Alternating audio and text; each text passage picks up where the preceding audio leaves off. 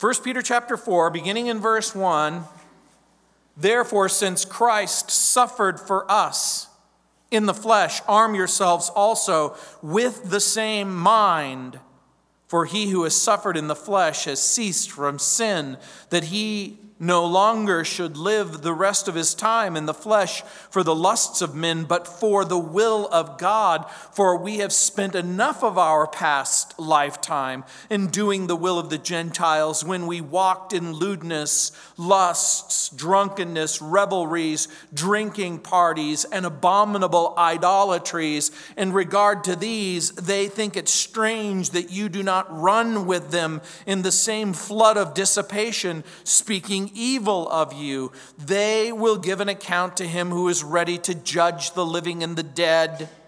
For this reason, the gospel was preached also to those who are dead, that they might be judged according to men in the flesh, but live according to God in the Spirit. Chapter 4 continues the theme of God's grace in submission and suffering. Some of you might be familiar with a very old hymn. It's called Live for Jesus. Some of you might have sang it a long time ago.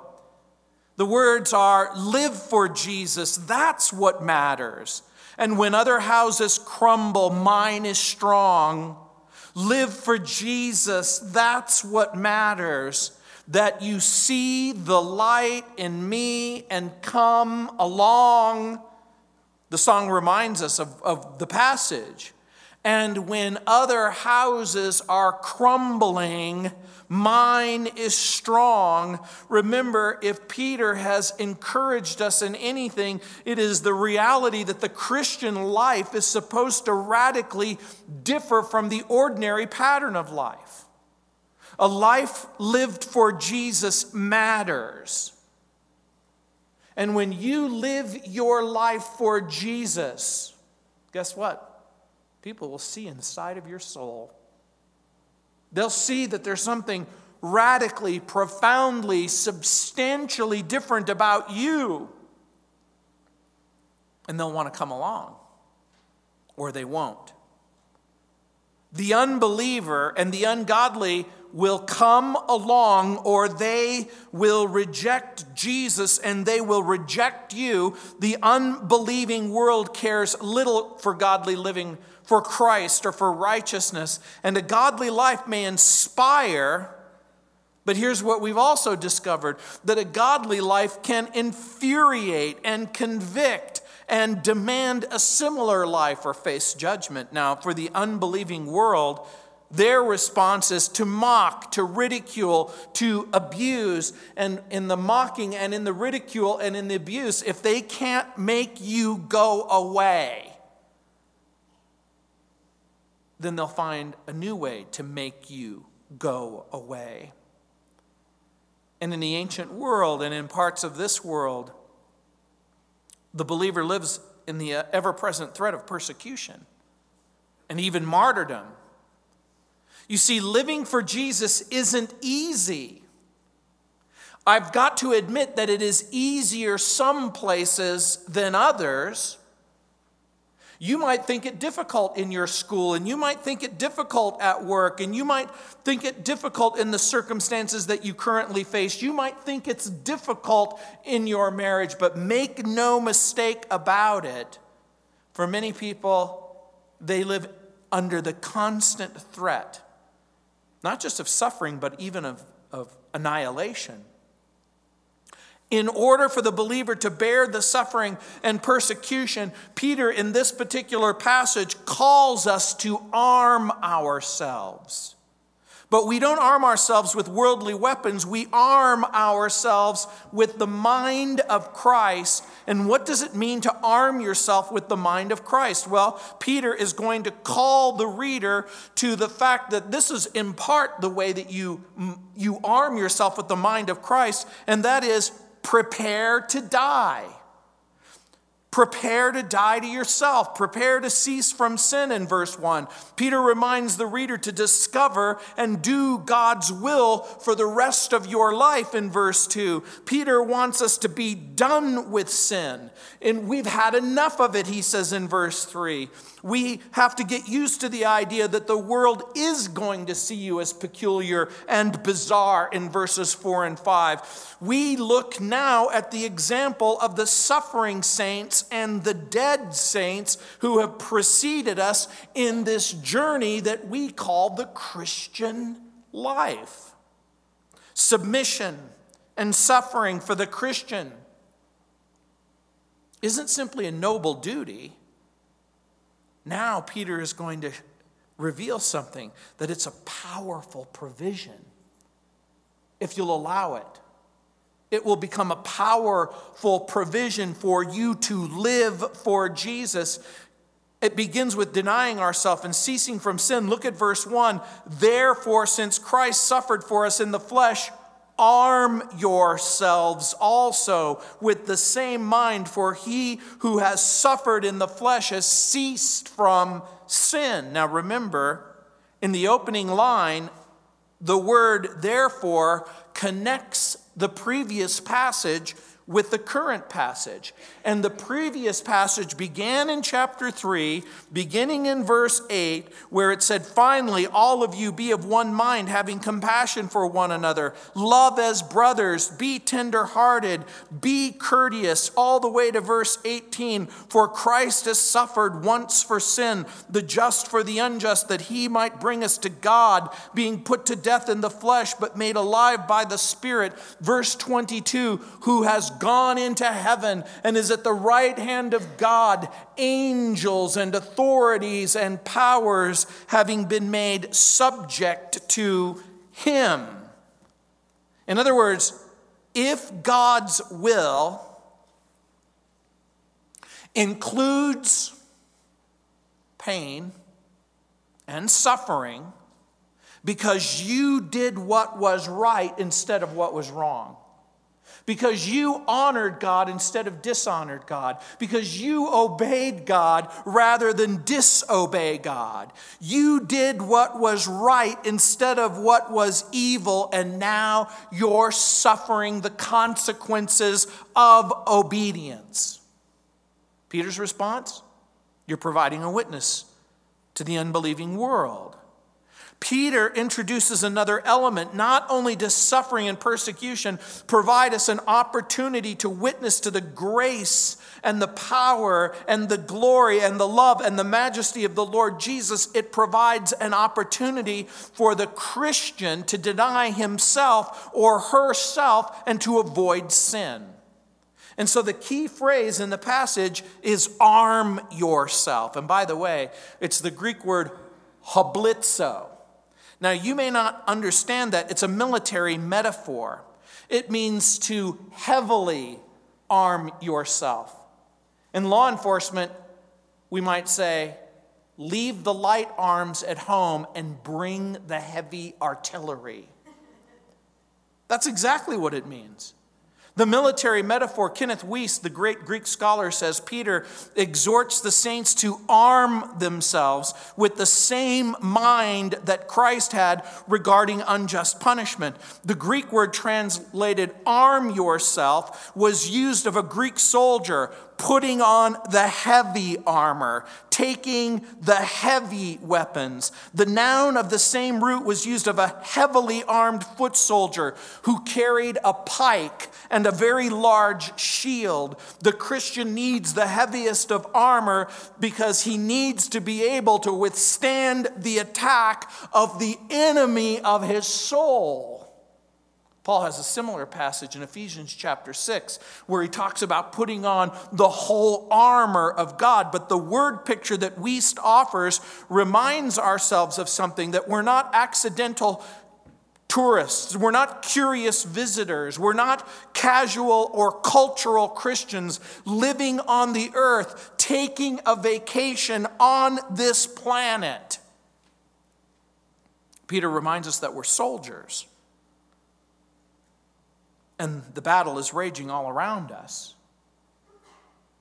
And you see, we live in a culture and a society where danger is not real because you can turn on the TV and you can turn it off and you can see the battle, but it doesn't seem real. It doesn't seem that it really is happening, but guess what? The danger is real and the enemy is determined. And Jesus died not simply to gain a temporary advantage over the dominion of sin, but to equip us to be able to fight and to be able to overcome and to be able to prevail. And here's what Peter writes, and since Christ suffered for us in the flesh, it provides the key to the passage's intentions. Listen carefully. Jesus died for us. The implication is we are in Christ. We are identified with Jesus. We are legally free from the penalty of sin. And since we are in Christ, we can legally regard ourselves as dead to sin and alive in Christ. We are not bound by sin's penalty. And therefore, we are given permission, listen carefully, to resist sin's power. That's the point. And suffering becomes a tool and a resource to resist sin's power. The suffering and death of Jesus led to his glorious and eternal resurrection. Now think carefully, connect the dots. Our suffering and death will lead to a glorious outcome. Now, think for a moment. We are not evangelical jihadists. We don't long for martyrdom. We're not looking for an opportunity to put our life on the line. Peter's statement, your life is already on the line.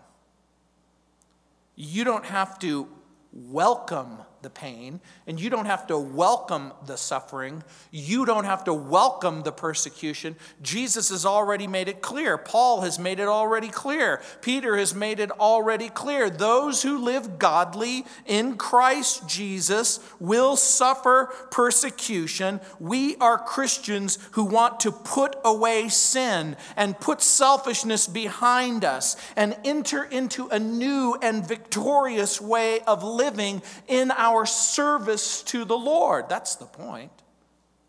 The mind of Christ in this sense means have the same intention, have the same courage, have the same attitude that Jesus embraced concerning suffering and obedience. We sang it in worship. I want to live for you, and I want to live for you alone.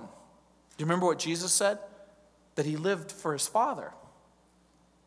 That he would know what his Father wanted and that he would be able to do what his Father wanted him to do. So what does that little phrase mean? He who has suffered in the flesh has ceased from sin. Now, taken all by itself, someone might wrongly think that suffering alone cleanses people from sin. And maybe you've had that experience, or maybe someone has even said that to you. Haven't I suffered enough? Haven't I put up with enough? No one should have to put up with what I've put up with. Doesn't the pain and the suffering that I've already experienced prepare me or qualify me for heaven? No. Suffering alone doesn't cleanse people from sin. Jesus had no need to be cleansed from sin because he was without sin. And remember what it says in 1 John chapter 1, verse 8. If we say that we have no sin, we deceive ourselves, and the truth isn't in us. So what is he talking about? Perhaps the best way to think about the passage again is in the context.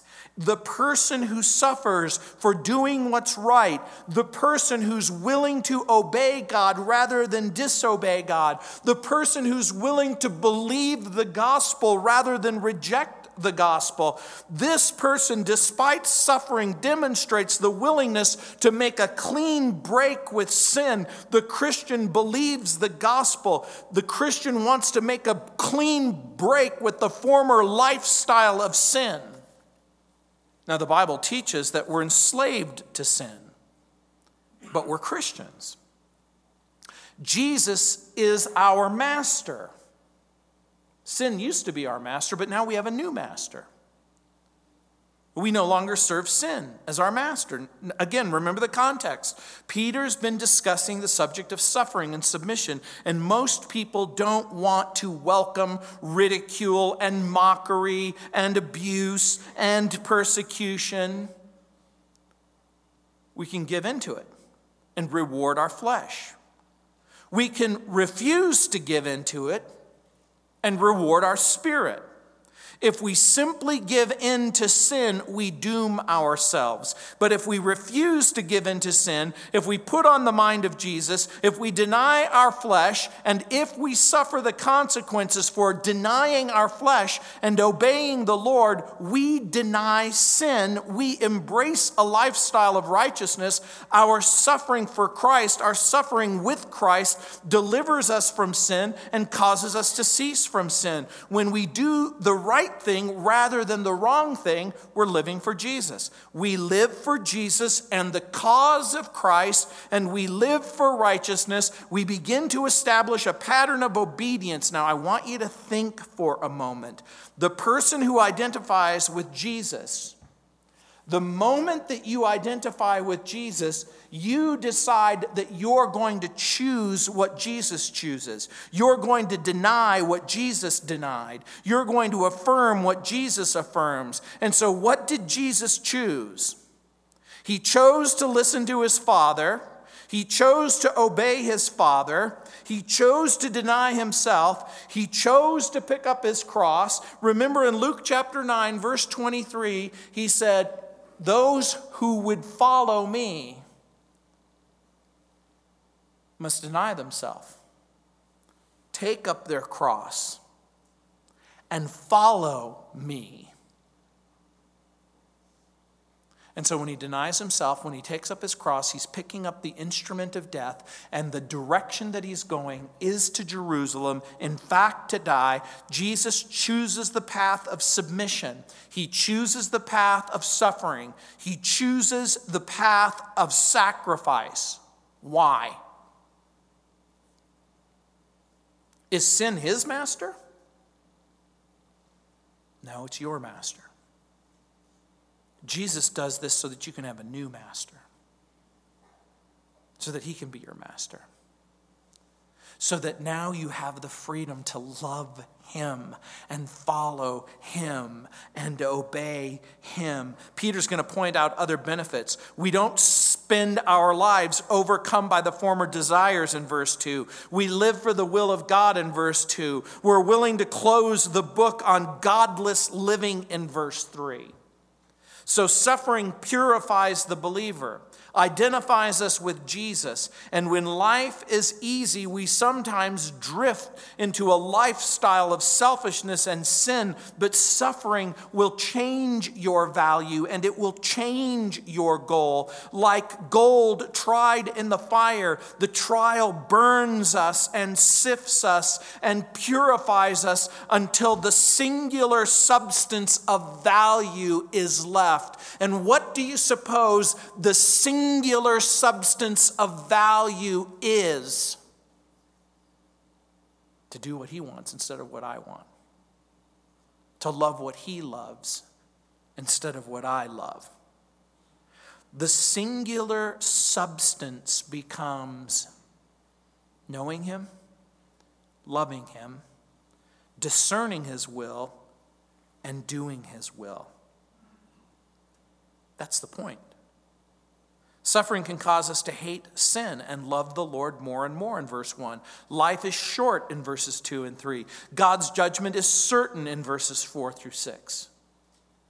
Connect the dots. So he moves to discovering and doing God's will. Look at verse 2. It says that he should no longer, or that he no longer should live the rest of his time in the flesh, for the lusts of men, but for the will of God. Now, Peter is going to contrast the will of God with the lusts of men. And in order to understand the language, once again, let me remind you of something. That when the Bible speaks of the flesh, it's not talking about the muscle and bone. It's not talking about the organs that cling to your bones. It's talking about the sum and the substance of everything that you are apart from Jesus. It's all of the desires, it's all of the life, it's everything that you are apart from Christ. The believer is armed with the proper intention in verse 1, strengthened in faith with a firm resolve to resist sin and obey God. And now we can understand human desires and resist them. That's the point. Christians often define their lives by BC and AD. BC, of course, before Christ. AD is a corruption of Anno Domini, our Lord, or in the year of our Lord. We think of our life in terms of everything that we were before we became a Christian, and we think of our lives in terms of everything we are after we became a Christian. And for each and every one of you, or at least for most of you, you can draw a line right down the middle of your life before you became a Christian and your life after you became a Christian. Now, don't get me wrong. After we become Christians, do we cease from the life of sin? Do we never make a mistake or a sin? Do we ever do anything wicked or sinful or disobedient? Of course we do wicked and sinful and disobedient things. But the reality is, before we became a Christian, we didn't resist sin, we simply gave into it.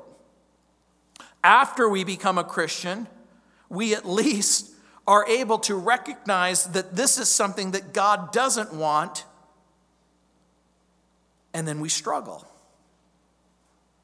We want to live our lives not according to human desires. And so here, when he's talking about human desires, he's talking not about just regular, normal desires. He's talking about human desires that are inconsistent with the Word of God and the will of God. The Chinese people have a helpful proverb. They say, great souls have wills.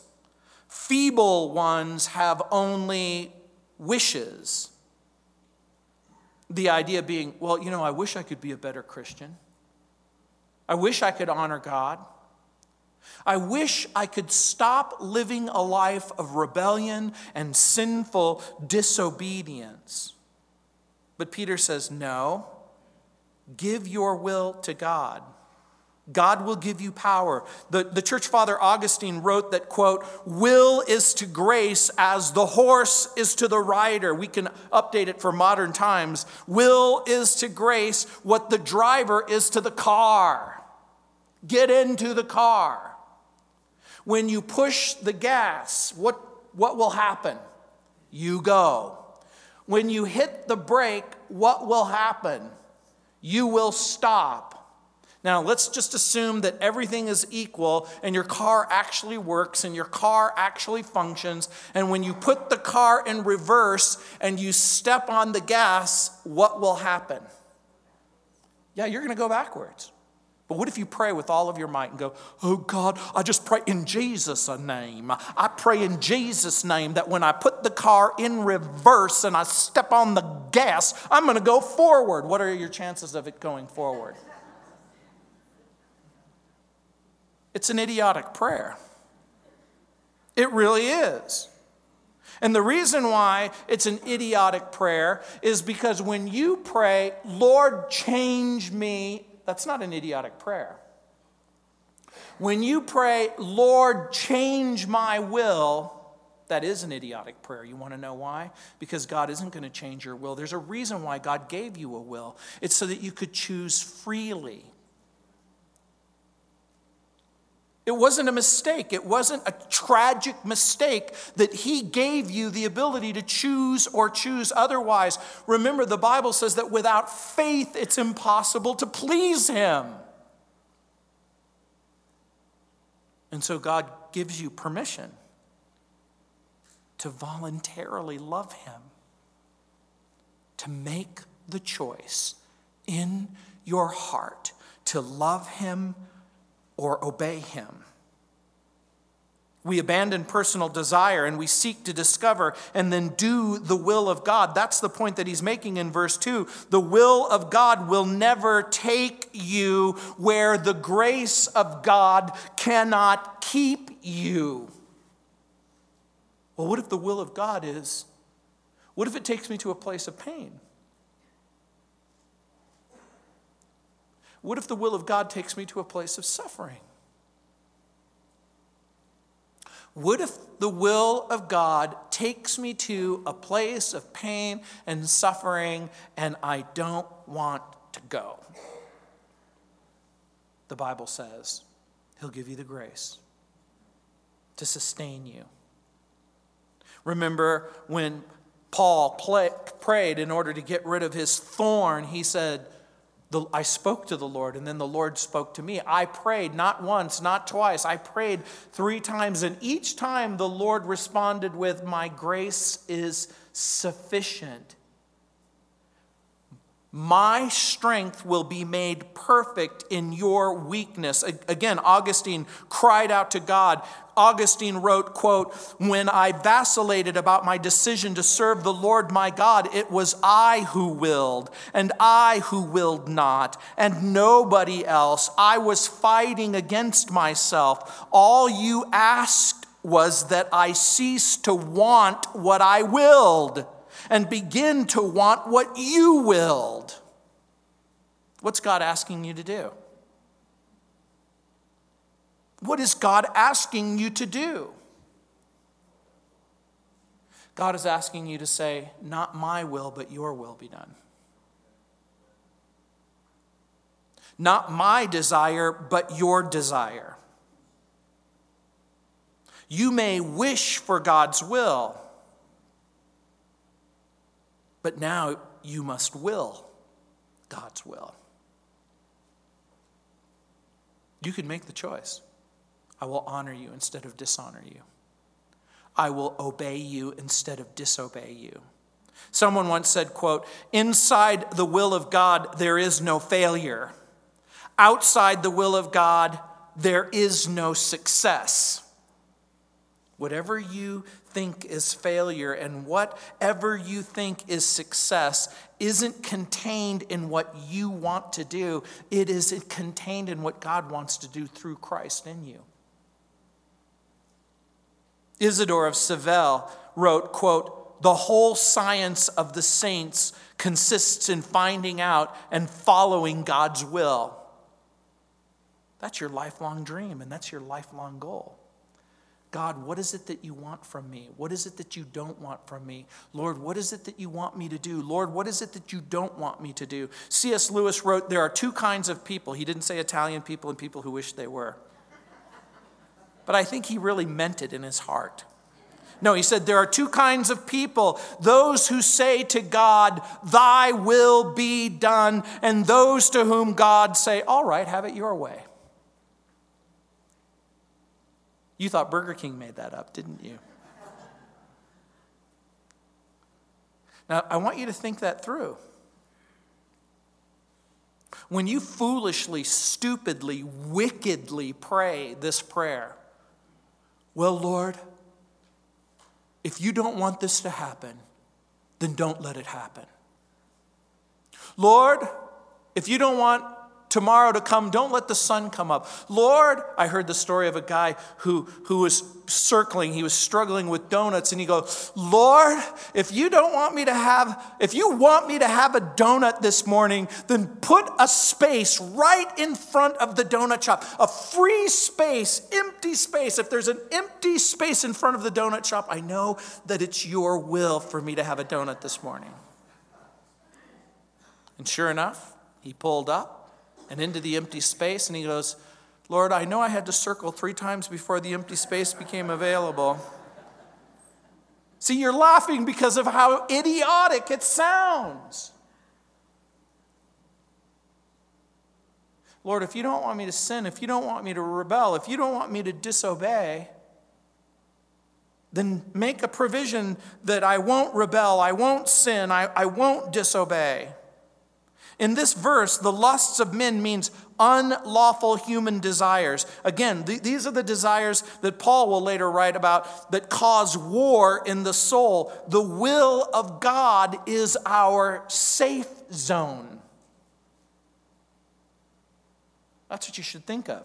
The will of God is our safe zone. The will of God, remember, begins with believing and accepting the gospel of Jesus Christ. But remember, for the believer, the will of God could include doing what's good. Remember chapter 2, verse 15. Act with respect and love. Chapter 2, verse 17. Honoring God. Chapter 2, verse 17.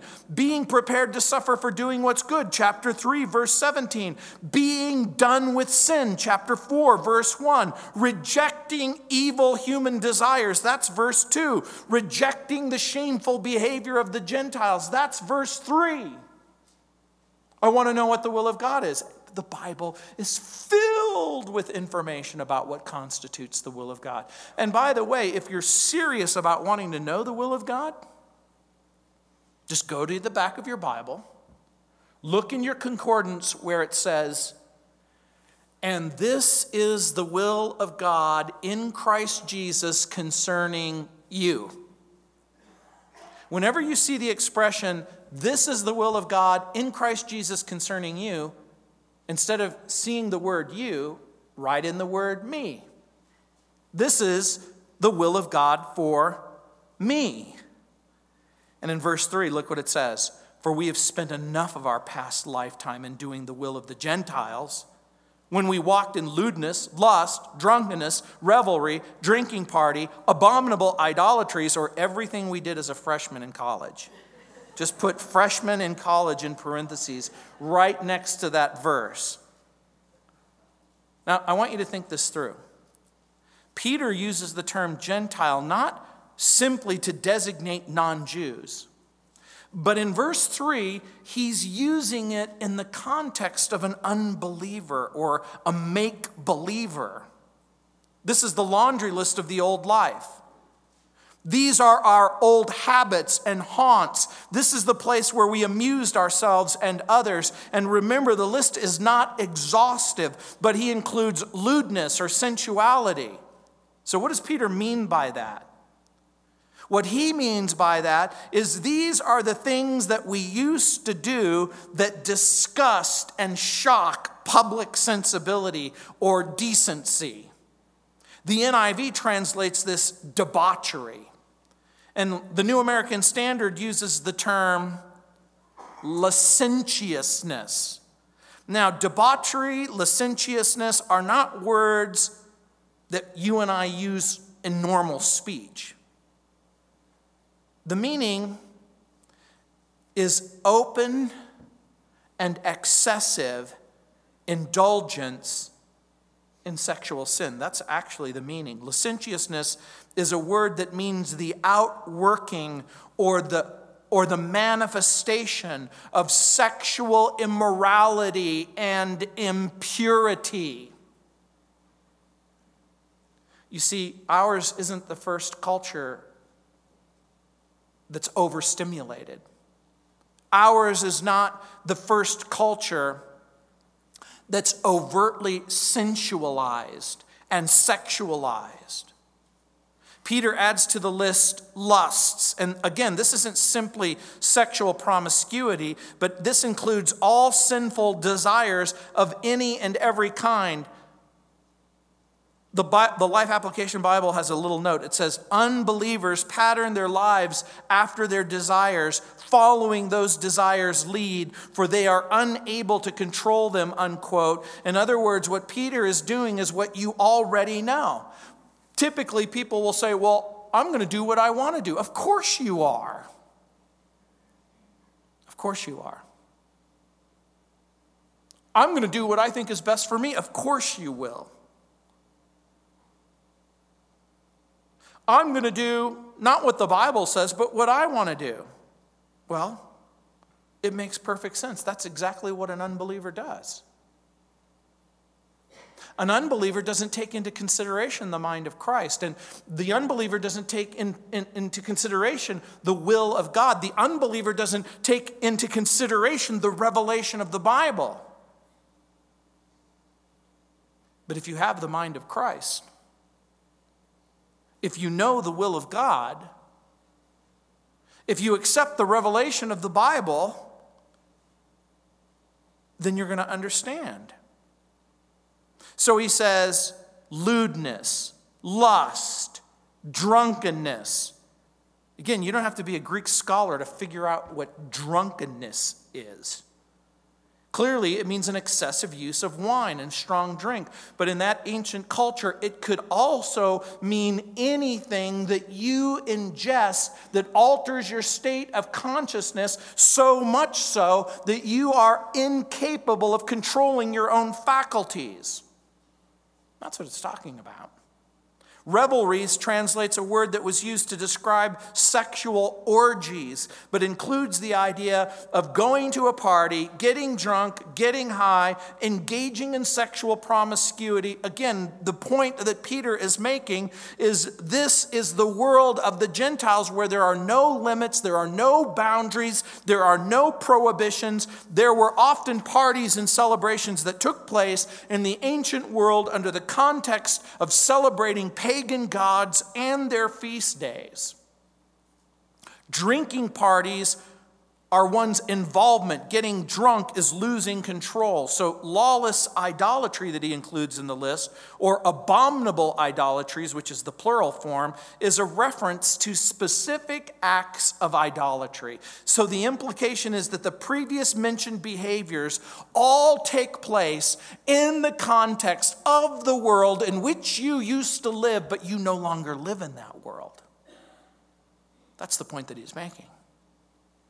You used to live that way. You used to think that way. You used to drink that way. You used to party that way. And you've got to understand something. There's two groups of people who are reading what Peter is writing. You've got former Jews who led a life of relative moral uprightness. And then you have people like me. Heathen, pagan, wild man, no holds bar. There is no sin that I'm not willing to at least try. And maybe that describes your life.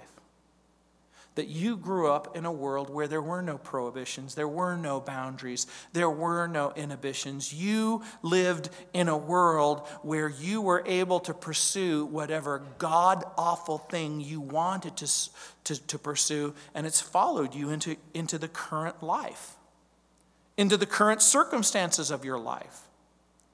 Paul writes about it in Romans 13:13. Let us walk properly, as in the day, meaning the day of judgment, not in revelry and drunkenness, not in lewdness and lust. It's almost everything that's on Peter's list. And then he includes not in strife and envy.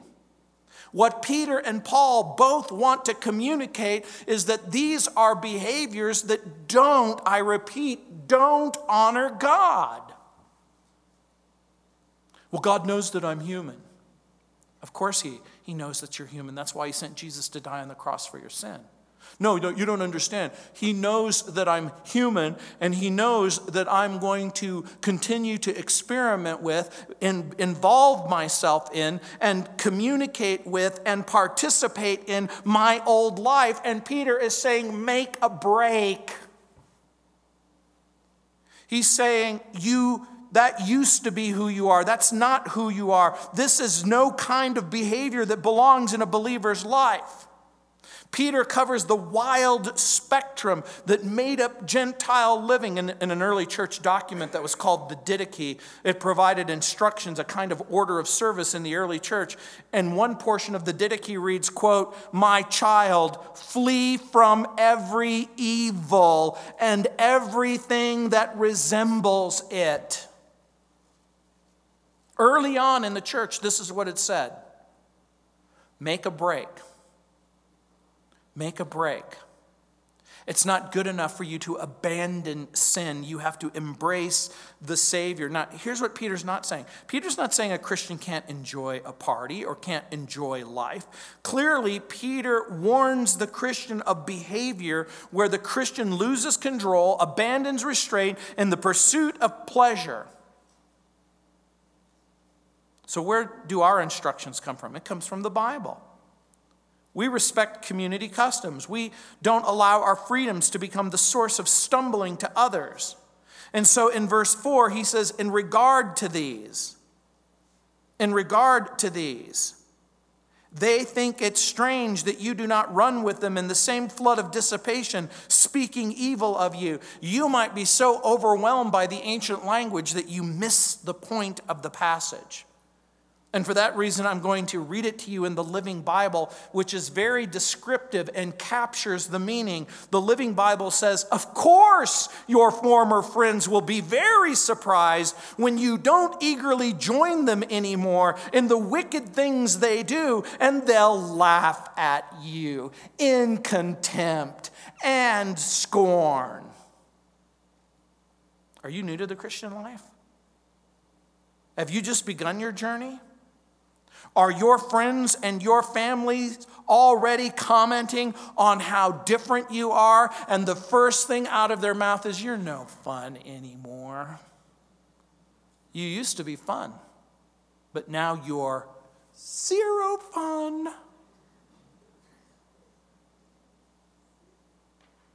The expression, the flood of dissipation, is hardly a familiar word in our day and age, but the word is a picture of being overwhelmed by a world where pleasure and passion and fulfillment are the norm. In other words, without Jesus, without hope of eternity, without Jesus, without the hope of eternity, without some sort of moral restraint or prohibition or constraint, some of you may have grown up in religious circumstances, like I did, in part, but rebelled against those religious circumstances. But at least those religious circumstances, you grew up in a home where you knew that something was right and you knew something was wrong. Maybe your mother and father did the best that they could to communicate to you the difference between right and wrong, and you made a choice at some time in your life that you were going to jump off the cliff into the raging torrent that would sweep you into circumstances that you didn't care about the consequences. In the 1960s and the 1970s, we lived in a world where we were willing to ingest any and every kind of drug imaginable. And I can say honestly, the vast majority of people had no idea what drugs could really permanently do to you. A generation later, we know that LSD can fry your brain. A generation later, we know that no matter how many laws they pass, that medicinal marijuana, that medicinal cannabis is not the right cure for cancer.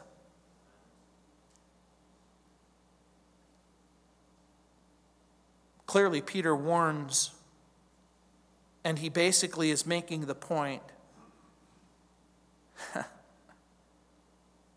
Your friends and your family might abandon you.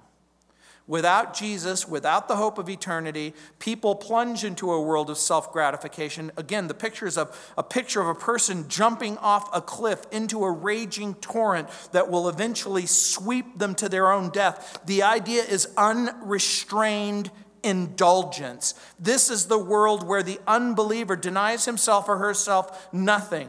They will ask, why would you deny yourself anything if it makes you happy? And then you say to them, but the drugs never made me happy. The promiscuity never filled the void. The stealing, the lying, the cheating, whatever your drug of choice, whatever your activity of choice, whatever it was that you used to do, that used to consume you, that used to provoke you or provide for you, whatever it was, it didn't help. It didn't forgive your sin, and it didn't give you eternal life. So why would you go to church? Why would you read the Bible? Why do you want to worship the Lord? How could that possibly be more fun than a tailgate party, brats, and a Bronco game? Come on. Why would you go to church when it's the only day you have to sleep in? Why in the stinking world will you give your money to the church when you can spend it on yourself? Or for God's sake, save it for a rainy day. Or, okay, look, you can personally give it to a homeless person.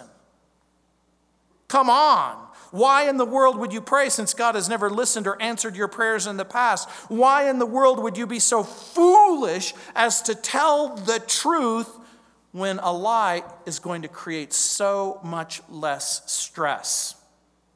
How could you possibly suggest monogamy in this day and age? But when a person's life is radically changed by the presence of Jesus and the power of the Holy Spirit, it makes perfect sense that your friends and family would be amused by your conversion. Okay, look, you're going through a phase. You know, you went through your airplane phase, you went through your Bronco phase, you went through your gangster phase, you went through your Star Wars phase, you went through this phase and that phase, and this is just a phase, and somehow you'll get over it. But then they go from amusement to reluctance. Okay, this is good for you, but it's not good for me, okay? Hey, good for you that you want to pray. Good for you, you want to go to church. Good for you, you want to read the Bible. Good for you, good for you, good for you, you want to be a goody-goody. Good for you. It's not for me. But then it goes from amusement to reluctance to contempt. Oh, that's amusing. Oh, that's good for you. You think you're better than me. You actually think you're better than me. Why won't you have that beer? Hey, come on. Tequila shots, we've always done tequila shots. You think you're better than me. Just because you don't drink beer and just because you don't do tequila shots and just because you don't want to have some marijuana, you think you're better than me. You think you're better than I am. And now it isn't just simply reluctance or amusement. It becomes your lifestyle, your choices, your desire to honor God intimidates me. It scares me. It confuses me. And so Peter understands the progression.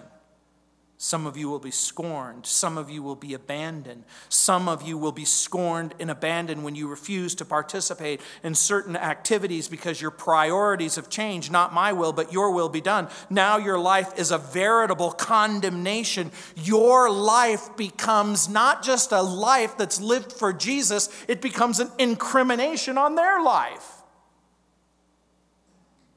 And so they call you Jesus freak. Are you ready? Are you ready for the reactions of your family and friends? Are you ready? Are you ready to face ridicule? Are you ready to be unjustly judged? And in verse 5, look what it says. They'll give an account to him who is ready to judge the living and the dead. This is the ultimate irony in verse 5. They judge you. They will give an account to him who is ready to judge the living and the dead. Peter's point, they judge you, but they're the ones who are being judged. They judge you because you know and love and want to honor and serve Jesus. They're judging you because you know, honor, and want to love Jesus. And the ultimate irony is that they're going to be judged by Jesus. And this is our opportunity to be winsome. Our opportunity to be winsome is you're judging me, and guess what? Your judgment is welcome. I welcome your criticism. I welcome your persecution. I welcome the criticism and the persecution, knowing that your judgment is going to maybe result in the loss of our friendship or maybe in the loss of our fellowship. But guess what? There's another judge, and there's another judgment that's going to take place. I heard the story of a concert pianist who was one of the greatest of all time. He went into a rather large auditorium and he played, and when you listened to him play, it was so compelling, it was so moving, it was so wonderful, and the audience got up and they clapped and they cheered and they clapped and they cheered, and he left the stage and the person is saying, they're calling for an encore, they're calling for an encore, and this guy's looking down at his feet, he's almost in tears. They love you and they want you.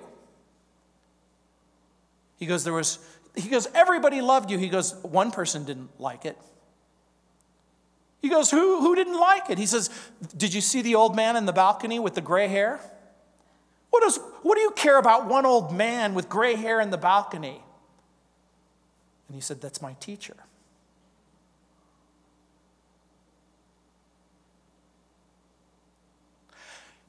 You may not get the applause here. There's one person who has to be satisfied with who you are and what you do. Sometimes you may listen to only the single clap of a single person who's sitting on the throne of heaven because what you have done is honoring and pleasing to him.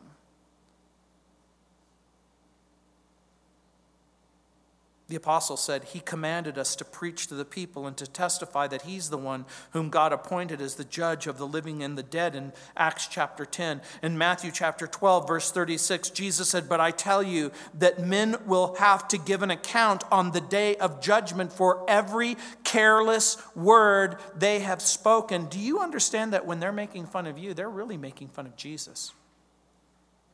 I want to do what the Bible says. Ha ha. I want to do what honors Jesus. I want to obey Christ. How funny is that? And they have no idea. They have zero idea that they're heaping judgment upon themselves because they're not simply laughing at you. They're mocking God. And that's what it means in verse 6 when it says, for this reason the gospel was preached also to those who are dead, that they might be judged according to men in the flesh, but live according to God in the Spirit. Again, the context of Peter's epistle is to Christians under pain and persecution. We might paraphrase this verse, there are people now dead physically, but alive with God in the Spirit, who were judged by the world, but they heard the gospel before they died. They believed. They suffered and died because of their faith. They're living for God. It's better to suffer for Jesus and be with God than to follow the world and be lost. That's the point that he's making. One of the most popular books ever written is called Fox's Book of Martyrs. It traces the martyrdom of Christians in the early church through the centuries. Brave Christians in every generation, brought to jails, brought to the gallows, stoned, hung, beaten, burned, stabbed, shot, drowned. Imagine a way that you can die, and that's the way Christians have died. But do you want to shock a watching world? Just live for Jesus. Just believe that the Bible is true. Just simply obey the Bible and watch the sparks fly. You don't have to take a crowbar to a tasteless work of art in order to experience suffering and persecution. You don't have to carry protest banners. You don't have to condemn the sinner's lifestyle. You don't have to even say what you're doing is wrong. All you have to do is just simply do what's right. And the very fact that you do will invite, not just criticism.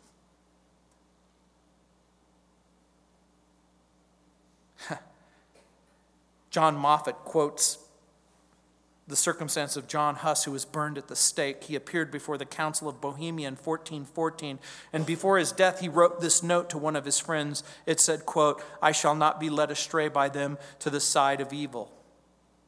Though I suffer at his will temptations, revelings, imprisonments, and deaths, as indeed he too suffered and has subjected his loved servants to the same trials, leaving us an example that we should suffer for his sake and our salvation. If he suffered, being what he is, why shouldn't we? And so, Peter writes, suffering according to the will of God might have some unexpected benefits. It will purify you and prepare you for heaven. But what we're going to learn a little bit later is that suffering doesn't just purify the saints, it unites the church in verses 7 through 11. And it can glorify God in verses 12 through 19. Why is Peter devoting so much time to this particular subject? Because persecution and suffering is going to become the law of his land. And he wants to prepare people. He wants to prepare their hearts and prepare their minds to honor God, to obey God, to follow Jesus. So why are we getting this? Could it be that the scriptures are preparing us to honor the Lord, to obey the Lord, to prepare our hearts, to purify us, and to unite us, and to glorify him? Think about it. Let's pray. Heavenly Father, Lord, we see in the Bible marching orders. You said to arm ourselves, to bring out the heavy artillery, that in order for us to stand in opposition to the onslaught of the enemy, that we were going to need to put on the mind of Christ, the attitude of Jesus. And Lord, I pray that that would be our attitude. That, Lord, we would no longer become like children tossed to and fro. But that, Lord, you've placed us in a powerful vehicle. That when we step on the gas, it goes. And that when we step on the brake, it stops. And that, Lord, you've given us the ability to go forward or to stop or to go back. Lord, I pray for the person who finds himself or herself radically disconnected. Lord, I pray that they would reconnect.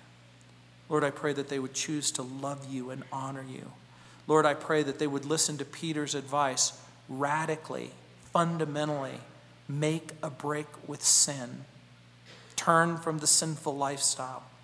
Embrace a lifestyle of love and hope, of purity and honor.